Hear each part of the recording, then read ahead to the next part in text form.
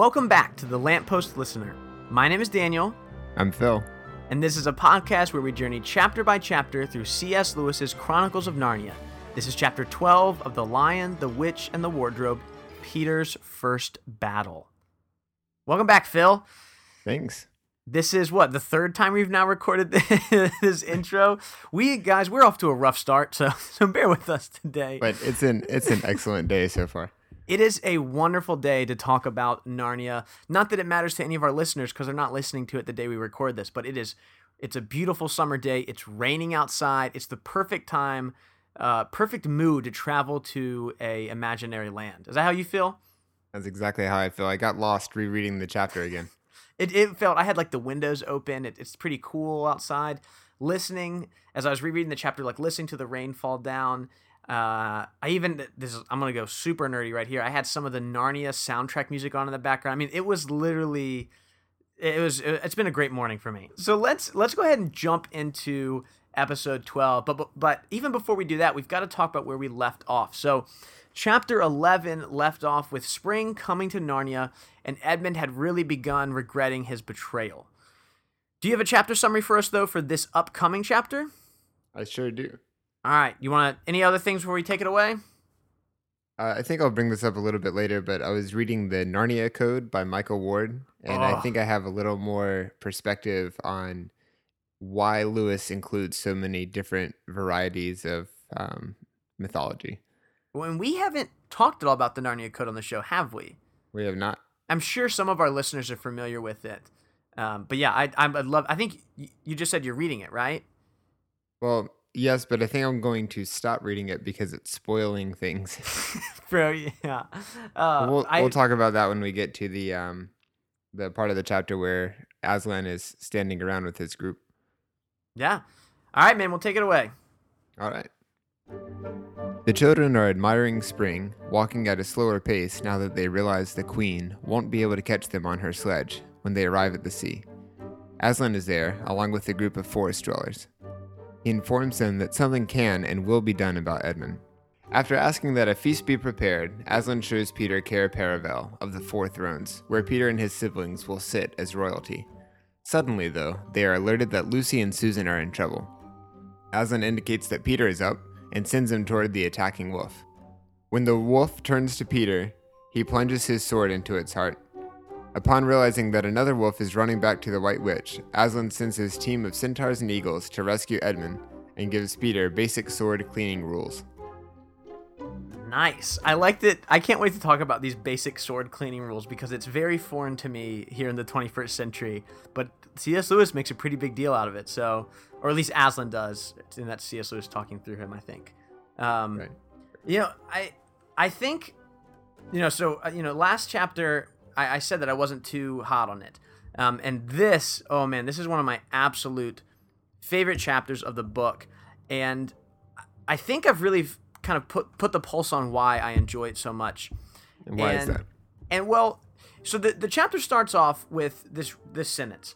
While the dwarf and the White Witch were saying this, miles away the beavers and the children were walking on hour after hour into what seemed a delicious dream.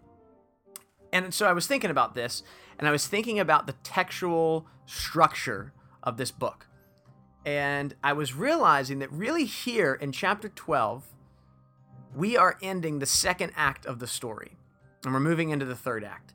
So, and I was kind of like thinking through, like, what does that mean? And we've talked a little bit about how we've had this split narrative over the last couple of chapters. And so I was thinking through the structure of the book, and I was thinking about the first act, which is all of the Pevensey, or really Lucy and Edmund discovering the wardrobe and kind of going back and forth between our world and Narnia. I would say the second act starts around chapter 6 as they all enter Narnia. Chapter 8 is Mr. Beaver telling the Pevenseys about Narnia and about Aslan while Edmund has slipped off. Chapter 9 then takes Edmund's perspective. Then for chapter 10, we go back to the other three siblings as they meet Father Christmas. And then chapter 11, we're back to Edmund as he travels through Narnia as spring is increasingly coming. And again, with this chapter, we don't have any of Edmund's perspective. And with that first sentence, we're literally saying, hey, this is happening concurrently with what just happened in the last chapter. So that at the same time that the dwarf and the white witch are saying all these things about, the witch says, if anyone says Aslan's name, I'm going to kill him on the spot. This is happening for them. And so that second kind of act is this split narrative. And so here is this chapter is really the last part of that as we move back into a singular perspective for the third act. So it kind of and we will go back and forth a little bit, but it won't be entire chapters with just one party of the story. Does that make sense? It does. Yeah. So that sentence does a great job of doing that, because it's like if this were being filmed, the camera's on the White Witch and the dwarf and Edmund, and it pulls out very fast and then zooms in to another section of Narnia. Yeah, it could be kind of like that. And then I think what makes this chapter so good is we kind of have the best of both worlds of what we've gotten from a lot of the chapters, where some of the chapters have been really descriptive and they've been full of a lot of descriptive language about Narnia. And then other ones like chapter 8, was super dialogue heavy, with a lot of exposition about what Narnia is and who Aslan is. And in this chapter, we get both. We get long periods of description over Narnia and Cair Paravel and Aslan's camp, but then we get the action of Peter fighting Malgrim. We get some great dialogue exchanges between Aslan and the children, and it's really kind of all of it. It's kind of like you always get so excited at the end of a story where it's like, oh, the team's finally getting together. You think of like a superhero movie or any kind of like action movie, like, oh yes, they're finally all teaming up, and it's not quite there yet, but we're really starting to see it come together. So from there, at the beginning of this chapter, C.S. Lewis is telling us about the Pevensies traveling through Narnia, and he says it goes from January to May in just a few hours, which I think C.S. Lewis does a really good job describing it. And you get a sense that although there's still a lot of tension, we've found some kind of peace in the beauty of Narnia now that winter is ending. Do you feel any of that? I do, and they do a great job of just you feel the hope coming back to Narnia as spring comes in as well. And it's not just the fact that it's going from January to May so quickly, it's that they realize that something has gone really wrong for the witches' plans and what that could mean. So from there, Phil, we had a little part that you were going to read, because as they're climbing up this really tall hill, Lucy feels like she can't go on any further, and then it says that she finally gets to the top and realizes that she's like, when are we going to get to the top? Then she realizes, wait, we are at the top. And C.S. Lewis writes, and this is what they saw. Do you want to read what he writes there? I sure do. This is so good. They were on a green, open space from which you could look down on the forest spreading as far as one could see in every direction, except right ahead. There, far to the east, was something twinkling and moving. By gum, whispered Peter to Susan, the sea. In the very middle of this open hilltop was the stone table. It was a great, grim slab of gray stone, supported on 4 upright stones. It looked very old, and it was cut all over with strange lines and figures that might be the letters of an unknown language. They gave you a curious feeling when you looked at them. The next thing they saw was a pavilion pitched on one side of the open place. A wonderful pavilion it was, and especially now when the light of the setting sun fell upon it, with sides of what looked like yellow silk and cords of crimson and tent pegs of ivory, and high above it on a pole a banner which bore a red, rampant lion, fluttering in the breeze which was blowing in their faces from the far-off sea. While they were looking at this, they heard a sound of music on their right, and turning in that direction, they saw what they had come to see. Aslan stood in the center of the crowd of creatures who had grouped themselves round him in the shape of a half-moon. There were tree women and well women, dryads and naiads, as they used to be called in our world, who had stringed instruments. It was they who had made the music. There were 4 great centaurs. The horse part of them was like huge English farm horses, and the man part was like stern but beautiful giants. There was also a unicorn, and a bull with the head of a man, and a pelican, and an eagle, and a great dog. And next to Aslan stood 2 leopards, of whom one carried his crown, and the other his standard. Wow, that's a really, really great description of what we're seeing here. I mean, it's beautiful, and it's this culmination of what we've been looking forward to since we first learned about this, right around chapters 7 and 8. and I'm really excited. Like I'm literally like, I mean, I know this is literally children's literature, but this is just like, for me as an adult, like this still hits, man. And So it's just beautiful. Yeah. I actually have a thought on that from the Narnia Code, and it's children's literature. I don't think needs to be qualified with like I know this is children's literature, but because it's the most important literature when you're growing up, and then it continues to inform how you think about the world, and like those stories stay with you. I think childhood's like a really important time to Woo, you be hearing preaching now, stories like buddy. this. That's good. Yeah, you're right. Yeah, and that's good for me too to remember as an educator, because I think sometimes I think of it as being, oh, it's just like kid stuff. But you're right. This is important, and this really does shape us, because this is where we've learned to love reading. And those are pretty much Michael Ward's words. Gosh, that's hard Do you to want say. to explain what the Narnia Code is? Because I was not super familiar with it until about a year ago. So I'm sure we might have some listeners who don't know what it is. So could you kind of explain what the Narnia Code is? Sure. This is Michael Ward wrote about C.S. Lewis and the Secret of the Seven Heavens is the subtitle of the book.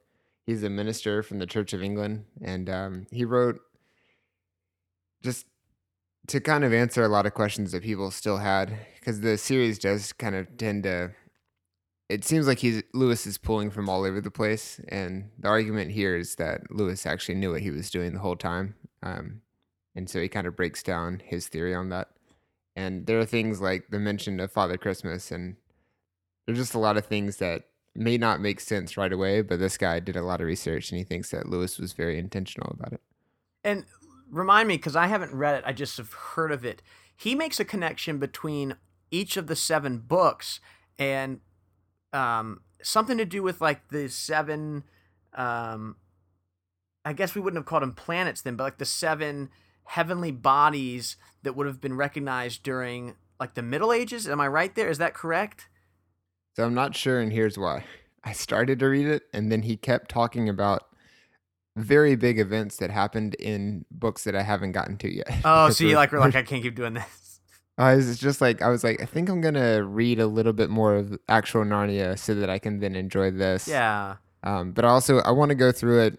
You know, we do read a few chapters ahead, but I want to be surprised by stuff, and I don't want to be reminded of anything that I may have like conveniently forgotten the past 10, 15 years.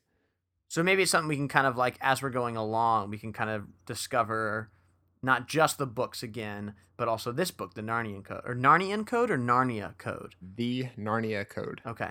I think that's definitely a really great resource, and I'll put a link down in the description about the book. I've seen a couple of videos about it, and it's been really interesting, but I have not actually read any of the book itself. And I'm really interested to be like how much how much of this really does line up, because I'm not very familiar with it.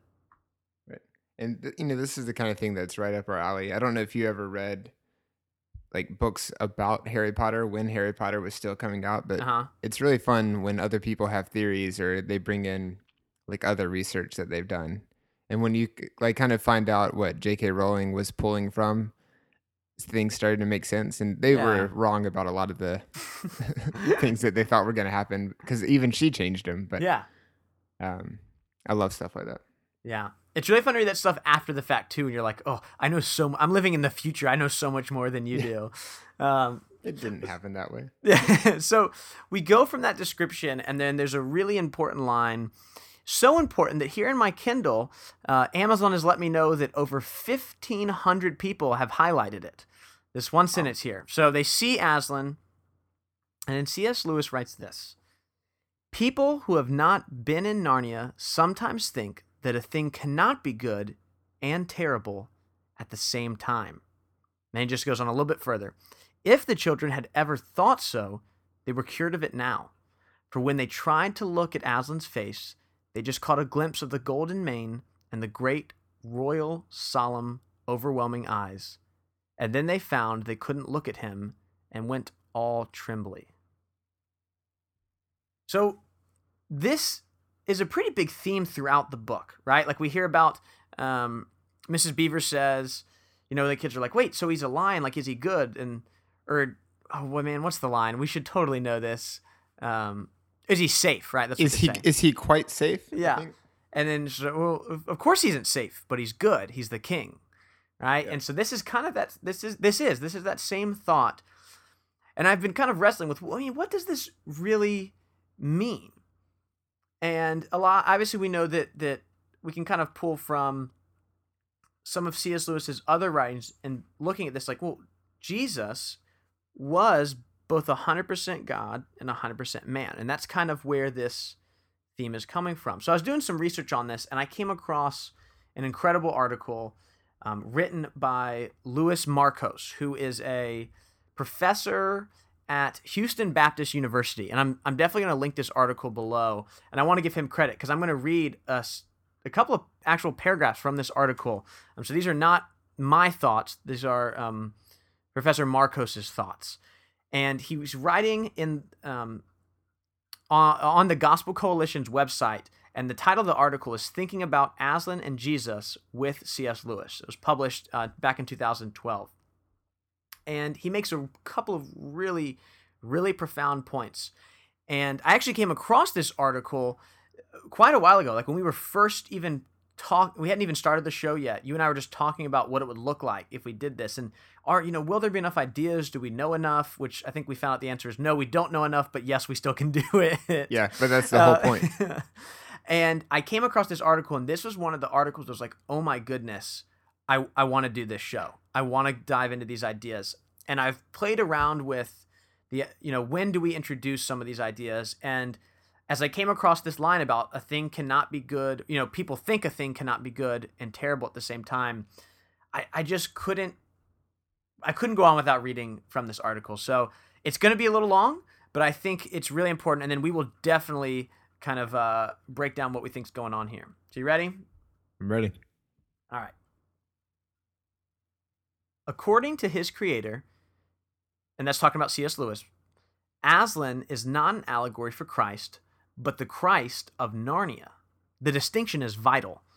Were Aslan only an allegory, a mere stand-in for the hero of the Gospels, he would not engage the readers as he does. In fact, as Lewis explained, Aslan is what the second person of the Trinity, Son of God, might have been like had he been incarnated in a magical world of talking animals and living trees. As such, Aslan takes on a force and a reality that speaks to us through the pages of the Chronicles of Narnia. In Aslan, we experience all the mighty paradoxes of the incarnate Son. He is powerful yet gentle, filled with righteous anger yet rich with compassion. He inspires awe and even terror, for he is not a tame lion. Yet he is as beautiful as he is good. The modern world has ripped apart the Old and New Testament, leaving us with two seemingly irreconcilable deities, an angry, wrathful Yahweh who cannot be approached, and a meek and mild Jesus who is too timid to defend his followers from evil. Aslan allows us to reintegrate, not just intellectually and theologically, but emotionally and viscerally as well. The two sides of the triune God who calls us out to us on every page of the Bible, from Genesis to Revelation. So I have two more paragraphs to read, but there's so much there. Let's unpack some of that. There's so much happening just in those two paragraphs that I just read. What stands out to you, Phil? The Christ figure part. Yeah, how so? So is he saying that instead of Aslan just being the Christ figure, Aslan is both, he's all three, he's Christ, the Holy Spirit, and God? No, I don't think so, no. I think he's saying that Aslan is what the second part of the triune God, which is the Son, what it would be like if it was inside of like a magical world like Narnia. It's like, well, what if Jesus didn't come to Earth, but instead came to Narnia? Like if that, like we obviously do not live in a world where there are talking animals and magical trees, unfortunately. And what would it look like if that was the reality? What would the second part of the Trinity look like? It probably wouldn't be just like Jesus is now, because the reality itself is different. Does that make sense? It does. So instead of Jesus coming to Earth as a man, he goes to Narnia as a lion, and that's what this would look like. And that's what it looks like for that world. Right. And I think, which I think is interesting. And again, we've talked a lot about allegory, and it clearly shows this isn't an allegory. Like this isn't the same as Jesus. This is what Jesus might have been like in this world. I think that's a really important distinction. If you want to move on, I got a little bit more. Yeah, let's go. All right. All right, hold on. Every time a character comes into the presence of Aslan, he learns, to his great surprise, that something can be both terrible and beautiful, that it can provoke simultaneously feelings of fear and of joy. Borrowing a word from Rudolf Otto, Lewis referred to this dual feeling as the numinous. The numinous is what Isaiah and John felt when they were carried, trembling and awestruck, into the throne room of God, and heard the four-faced cherubim cry out, "Holy, holy, holy." It is what Moses felt as he stood before the burning bush, or Jacob when he wrestled all night with God, or Job when Jehovah spoke to him from the whirlwind, or David when he was convicted of his sin with Bathsheba, and experienced all at once the wrathful judgment and infinite mercy of the Holy One of Israel. Our age has lost its sense of the numinous, for it has lost its sense of the sacred. Through the character of Aslan, Lewis not only instructs us in the nature of the numinous, but trains us how to react when we are in its presence. When we finish the Chronicles, we may not be able to define the numinous, but we know we have felt it each and every time Aslan appears on the page. Oof, no wonder you wanted to read that. Isn't that incredible? Wow. Oh, I mean, that's like, I think there's something really important happening there. I think there's something really spiritual happening there. And I think, yeah, I think we see this idea so much in Scripture, yet I have such a hard time reconciling it because I forget. It's a lot of times it's not the reality that I exist in. And so I forget that God is, like, you can have this wrathful judgment and infinite mercy simultaneously. And that's so hard for me as a, you know, not only just being human, but I'm pretty young. Like I don't have a ton of wisdom. And so I'm still, you know, gaining that. And there's so much that I don't know that when I read this, I'm like, oh my goodness, like this is so beautiful. And to go back to what you said and kind of convicted me of about children's literature, how incredible that we can have, you know, children experiencing this, even if they don't have the words for it, but they know they've felt it. Right. There's a great section in the book that has an example of how Aslan can be two different things that seem like they don't match up, but to me it's just the Christ figure. Mm-hmm. So Aslan said nothing either to excuse Peter or to blame him, but merely stood looking at him with his great unchanging eyes, and it seemed to all of them that there was nothing to be said. So I have a note, I'm just like, that's Jesus. It's like, you're not excused, but you're also not to blame, or you're not being blamed. It's just, he's just looking at him. Well, I think I think I would argue that you are blamed. Like he does have, Peter has played a role in that, but he's not condemned. Do you know what I mean? Like he is at fault, but he's not condemned in that. That's not where he stays. Like there's hope, there's redemption there, right? Yep. And that, I think that we're getting slightly off on the word blame because that has different connotations in different contexts. But that, I do agree with you that he's not like off the hook, but he's also not like his life isn't ruined because of what he did. All right, so let's actually, Phil, let's stay in this spot for a second. And I actually want to go back just a tiny bit to a small question that Aslan asks when the three siblings, and I love it, he calls the he beaver and she beaver approach, which is what we're definitely calling them for the rest of the book. They approach, and Aslan says... Do you think he forgot? He forgot their names, he just didn't want to say. I think knowing what we just talked about with Aslan, no, I do not think he forgot their names. But oh, by the way, I saw a beaver. I now know roughly how large they are. They're large? Smaller than a penguin. Where did you see one? At the river. Oh, really? No, I went for a walk with my parents, and there's a bridge, and we looked over the bridge, and then we saw a beaver. Oh, so this is back... okay. I didn't know if you meant here in the city. I was like, we have beavers in the city? Like, no. I don't think so. Well, that's awesome. So it's, how big would you say it is? I'd say you compare it to a penguin, which I don't know how long. Come on, dude, we're in America. So a little bit longer than a yard is what you're saying. No, I think between 2 and 3 feet, including the tail.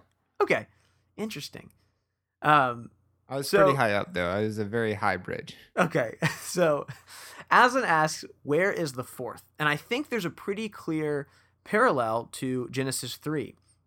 So, if any of our listeners are not aware, in Genesis 3 is the fall of man, and Adam and Eve have now eaten the fruit from the Garden of Eden, and they have sinned. And so, this kind of picks up right after they've both eaten from the fruit. When the cool evening breezes were blowing, the man and his wife heard the Lord God walking about in the garden. So they hid from the Lord God among the trees. Then the Lord God called to the man, "Where are you?" He replied, "I heard you walking in the garden, so I hid. I was afraid because I was naked." "Who told you you were naked?" the Lord God asked. "Have you eaten from the tree whose fruit I commanded you not to eat?"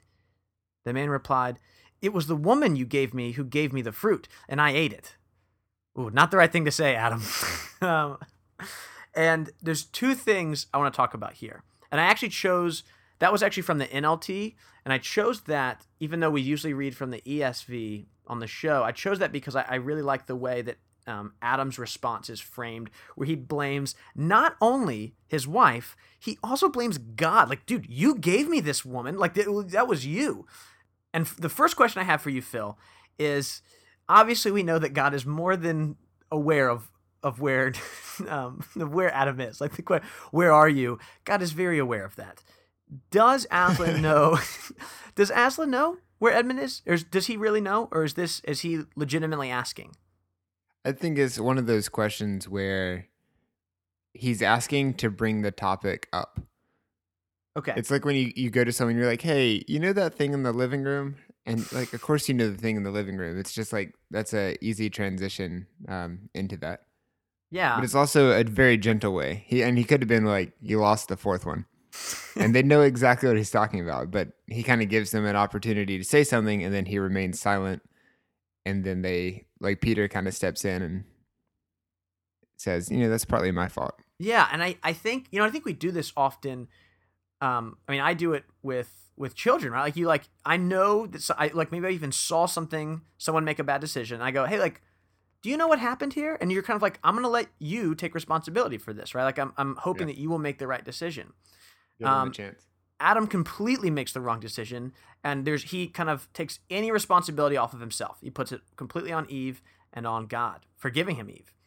Um, but Peter doesn't. Peter says, I'm to blame for this, right? Like he says, "That was partly my fault, Aslan. I was angry with him, and I think that helped him to go wrong." So Peter owns up to his role that he's played in this story, where unlike Adam, which is unlike Adam, I should say. What do we make from this? Well, I think it's interesting that he says it's partly my fault. This is something I've thought about a lot with different things, both in scripture, but also in the world. Peter is not the only person responsible for Edmund's actions. Sure. At the end of the day, Edmund is responsible for his Yeah, actions. absolutely. But it's also, you have to acknowledge the fact that if Peter hadn't done certain things, Edmund may have reacted differently. Hmm. So it's like neither is 100% to blame, but they're both responsible. Does that make sense? Yeah, absolutely. And I think this shows a ton of maturity from Peter. And this is a pretty big moment. I mean, this whole chapter is really focused on Peter, and we'll get to that in a minute.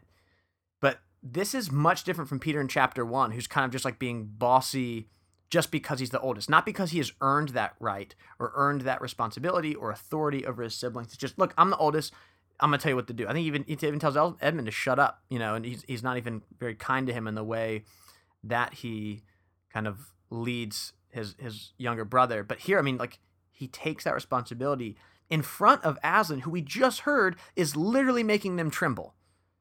I mean, I love Peter in this chapter, and I think what a great example of a godly man owning up to his responsibilities here. I love this. Not perfect, but owning up to Yeah. responsibilities. So we go from here, Phil. Or I should say this first. Do you have any other thoughts before we move on? I have a question for you. Okay. When you hear Aslan, what does the voice sound like? Oh, I had actually really specifically chosen not to read any of his lines because I never know Even when I read this in class, I'm like, how do we read Aslan's voice? I don't know how to do a line like I don't know how to do this thing of being both terrifying but also good. So I don't know. I kind of read it just like a really serious, like in a really serious voice, but we know that that's not completely Aslan's character. I don't know. How do you hear it? And there are two things influencing this. One is, what's the most terrifying thing that I can remember from being a very young child? And that would be Darth Vader. And then the lion voice was also done by James Earl Jones. So I hear it in James Earl Jones' voice. Wait, not in the... Oh, you mean in The Lion King? In The Lion King. Oh, man. I'm going to start doing that now. I've never thought of it in James Earl Jones' voice, and that's incredible. But like, you just like, it has to be a really deep, yes, powerful voice. That's a deep, powerful voice. That's just how I hear it. Probably not like the same, menacing tone that Darth Vader would have. Yeah. But definitely that like power and volume behind it. Oh man, that's great. I really, really like that. I'm going to start kind of trying to picture that in my head when I read.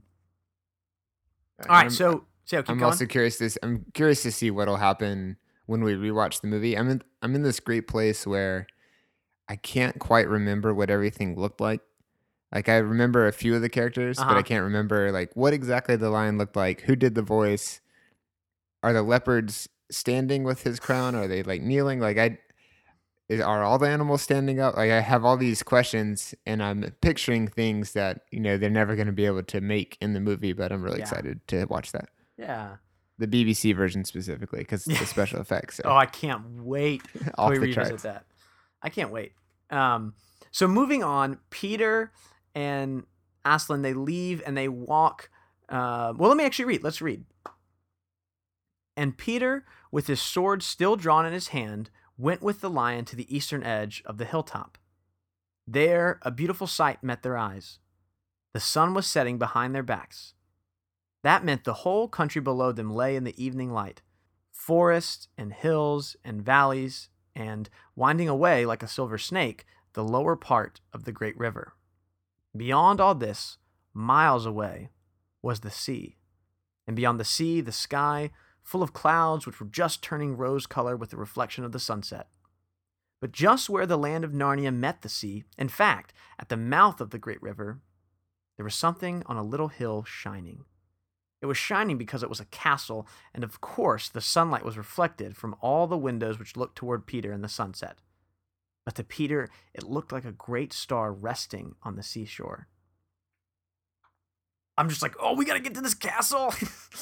It really does create a desire to go there. It really does, and I also think, and this might be just my own personal opinions playing into it, I really think it gives you this like hunger to be like, wait, what's out in the sea? And that's my favorite book is The Voyage of the Dawn Treader, and so just like, now I want to know what's past the sea. There's so much adventure and so much things to discover out there, but at the same time, like our story is here with what Peter sees between the sea and the hill that he's standing on. Each chapter, especially when there are details like this, each chapter is making it more and more difficult to not read ahead. I'm sure. But you know how it ends, right? Or do you really like not remember? Do you have any idea like how the story even ends? I know how The Lion, the Witch, and the Wardrobe ends. Okay, fair enough. Yeah, but now the other ones are like no. I don't know the rest of the stories. I remember a little bit of The Silver Chair, and I remember really enjoying Prince Caspian as a kid. So you don't remember like the part where they get that like that time warp happens and Bilbo and like Thorin and Gandalf come through. You don't remember that part? I don't, but it's kind of coming back now that you say I think you're really going to like the part where there's the crossover with Middle Earth. I think you'll really like Lewis actually released his plans for books 8 and 9. Oh, good. And it's all about like the spiritual side of Narnia. Are you going to do? I know you're making fun of George Lucas in that article I can't recently, but just to point listeners, actually there was a manuscript for a 8th book in the Narnia series. I just found out about it from our friends over on the Talking Beast podcast that's done by NarniaWeb.com. And I'm going to go ahead and put a link in the description because they it doesn't seem like it's, well, I don't want to spoil it, but they actually talk about this kind of lost manuscript from the Narnia series. So if you want to find out more about that, even though Phil was just joking and he didn't realize it's a real thing, I'll go ahead and put that in the description below. So that's from our good friends over at narniaweb.com. Oh, I look forward to that show description. Yeah. I want to see it too. I can also just text it to you before then. You don't have to wait till the episode airs. So up at the top of this hill, amidst all of this beauty, we hear Susan's horn. We hear Susan's horn calling for help, and Aslan sends Peter back. And do you want to talk about what happens there, Phil? Yeah, it sounds like a bugle, but richer. You mean a bugle? Yeah, I was looking at that. I was looking at the word, and I was like, I think that would be more enjoyable to say bugle. I know, I'm sure. Bugle sounds like a way better instrument. I would love to know what a bugle looks like. I think that if I told people on dates that I played the bugle, they would be more likely to go on another date. Do you think they would be like, they would ask, like, what is that? Or do you just not want to, you don't want to look like you don't know something? So you're like, yeah, sure, I've heard of that. That's that instrument in the orchestra. Yep. That's the test. Yeah. And like, I've been saying it wrong my whole life, but it turns out. Dude, confidence is key to all that, to anything, right? You just say something enough times, you just believe it hard enough, and someone else will believe you too. Actually, it's kind of frightening. Yeah, I was gonna say that is terrifying. Okay, so Peter gets to the tree where Susan and Lucy have climbed up, and it's never mentioned that Maelgrim is attacking them. It just says the wolf, and the W in wolf is capitalized, very interestingly. And I think that for us, that's saying, oh, this is not a wolf, this is the wolf. And who has the wolf been in the story? It has been Maelgrim. Well, let's talk about right before that, when everyone's scattering. Okay. This is my favorite part, is when Aslan doesn't excuse or blame Peter. But my second favorite part is when Lucy was running towards him. This is from the book. Lucy was running towards him as fast as her short legs would carry her, and her face was as white as paper. That is so well communicated. I just imagine Lucy, we already know that she's the smallest. She's running as fast as her short legs. They re-emphasize her size, but also saying that she's running so fast. And then her face is white as paper. You know that she is just absolutely terrified. Yeah. It's just sheer terror. And that's really good. I hadn't thought about that. And I think those kind of small details are what really makes this story feel lived in. Like at the very beginning of this chapter, as they're traveling, there's that, excuse me, there's that one small sentence where it's like, oh, and Susan had a blister on her like left heel or something like that. You're like, yeah. Oh, that's real. Like that's a real thing. You know, you go hiking, someone gets a blister. Too many details for it to be made up. Yeah, exactly. So Peter arrives on the scene. And again, I think we talked last episode about kind of the way that C.S. Lewis doesn't put too much of the focus on evil. The focus is always on defeating evil, right? And I think even in here, like this battle is so short and so quick. It really doesn't. I mean, it's pretty much just one paragraph where he fights the wolf, and it's wonderful and it's descriptive, and you really can picture it. But it's not this huge long battle scene. So let me read that for us, and this will be probably our last reading for the chapter. Peter did not feel very brave. Indeed, he felt he was going to be sick. But that made no difference to what he had to do. He rushed straight up to the monster and aimed a slash of his sword at its side. That stroke never reached the wolf. Quick as lightning, it turned round, its eyes flaming and its mouth wide open in a howl of anger. If it had not been so angry that it simply had to howl, it would have got him by the throat at once. As it was, though all this happened too quickly for Peter to think at all, he had just time to duck down and plunge his sword as hard as he could between the brute's forelegs into its heart. Then came a horrible, confused moment, like something in a nightmare. He was tugging and pulling, and the wolf seemed neither alive nor dead, and its bared teeth knocked against his forehead, and everything was blood and heat and hair. A moment later, he found that the monster lay down, and he had drawn his sword out of it. It was straightening his back and rubbing the sweat off his face and out of his eyes. He felt tired all over. That's really, really well written too. Yeah, I mean that's like pretty violent, but like without being violent. Does that make it like it's? I mean, it is like you can really picture like like when everything's heat and blood and hair. Like oh man, that's disgusting. But it's not in like it's not inappropriately violent, I feel like. Have you read For Whom the Bell Tolls? I have not. This passage reminds me of a section in there. In all of Hemingway's writing, it's just very concise, but also just very descriptive. Very like distinct style, but it's just then came a horrible, confused, and then tugging and pulling, and then seemed neither alive or dead, and then it breaks from that pattern of two things together, and its bared teeth knocked against his forehead, and everything was blood and heat and hair. So it's like two, two, two, one long sentence, and then everything was blood and heat and hair, and it communicates the adrenaline rush of that fight, and then it concludes with he felt tired all over.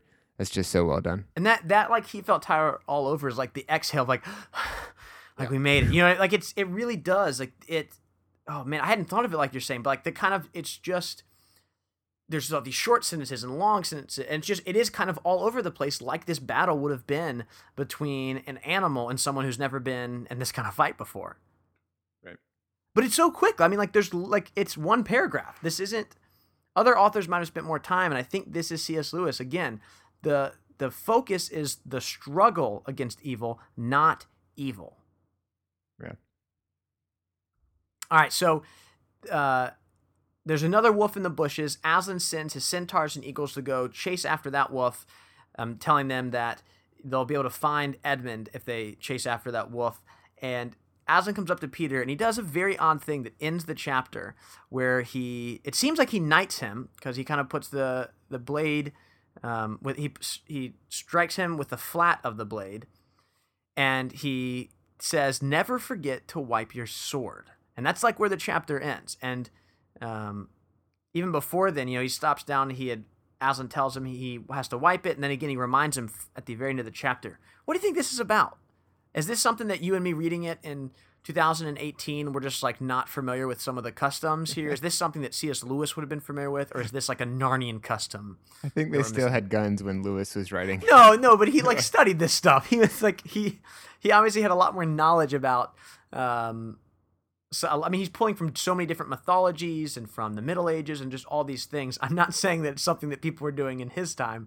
I'm saying that he just was an expert in this field. And so is this something that we're just not picking up on? Well, I have a clue to it. Do you know one of the longest things that Lewis wrote? No. Do you want me to take a guess? I don't. Yeah. Till We Have Faces is pretty long, but I don't know if it's just. I don't know how long. It's more than 100 pages. Yeah, he wrote English literature in the 16th century, excluding drama, and it's like 700 pages. Okay. Michael Ward in the Narnia Code was talking about it, and he says that he described it as a doorstop, like it's really, really big. I'm sure that's how every author wants their books remembered, like on the back of it. Like it's a great doorstop if you get tired of reading it. Really good paperweight. Yeah, so I think that this most likely would be something that is from, literature in the past that Lewis is reading, or just him, dreaming of a different time. Sure. And that must have been a thing. Like, you don't want to walk around with a bloody sword, and it gets all caked and stuff, and there's wolf hair. But I also wonder if it means something deeper to Aslan, like you clean off your sword afterwards because it's not all about like the blood and guts and gore. There's something about like resetting, and you don't maybe fantasize about killing, or I'm not sure. It's interesting. I hadn't thought of it like that. I like that a lot. I'd also love to hear if any of our listeners have any ideas on what's going on here. Reach out to us on Twitter or through email or Facebook, whatever you like to communicate through best, because I'd love to hear other people's thoughts on this. I know this was always like a discussion in my house growing up when we'd read this. Like my mom and my sister and I would talk. Like, I remember my mom always like asking me, what does it mean? And I always felt like she knew but wasn't telling me. And now I'm like, as an adult, I'm like, I wonder if she also didn't know, but was just, She was hoping you knew. I don't know if she's hoping I knew, but just getting me to think about it, but not necessarily having the answer, which is, Do you think that she's listening right now? I don't know if she listens to right now as we record. No. When the episode's released. I don't know. Unless she worked for the NSA. No. I don't know if she listens, so I'll have to share this with her. I'm not sure if she's a listener. Well, if she is listening and she does know, if she could just please call in. Yeah, that'd be great. We should do that, Phil. Does she have your number? She has my cell phone number, which I'm not going to give on the show. We should get like a Google Voice number. So maybe for next episode, we can have that set up. And if anyone wants to call in, we can do that. Yeah. And by the way, we really do love getting listener feedback. It's really fun to read through. And yeah, we'll do another listener response post soon. Yeah, we should do that soon. We've gotten, we really appreciate, we get some feedback and some words from our friends over at the Eagle and Child, which again, if you are not listening to that podcast, it's a wonderful show where they go through C.S. Lewis's, right now they're in Mere Christianity. They've been going one chapter at a time. Well, I don't know. We're recording this quite in advance. So as of this recording, they're going through Mere Christianity. And we also got an email from a listener, Bethany, who just gave a lot of just positive feedback. And so, guys, we really appreciate that. And thank you all so much, because it really means a lot to us. And we're glad to hear that people are enjoying the show. So thank y'all for doing that. We would love to hear more from y'all, especially with ideas and your thoughts, too, as well. Is that a good place to end it? I think so. Yeah. All right. Well, in the next chapter, we will be on chapter 13, Deep Magic from the Dawn of Time. And in this chapter, Aslan and the White Witch make a deal.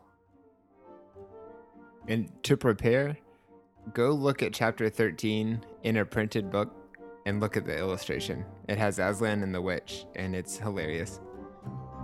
What is hilarious? Oh, I'll stop. We'll talk about it on the next episode. I can look forward to why you think it is a hilarious illustration.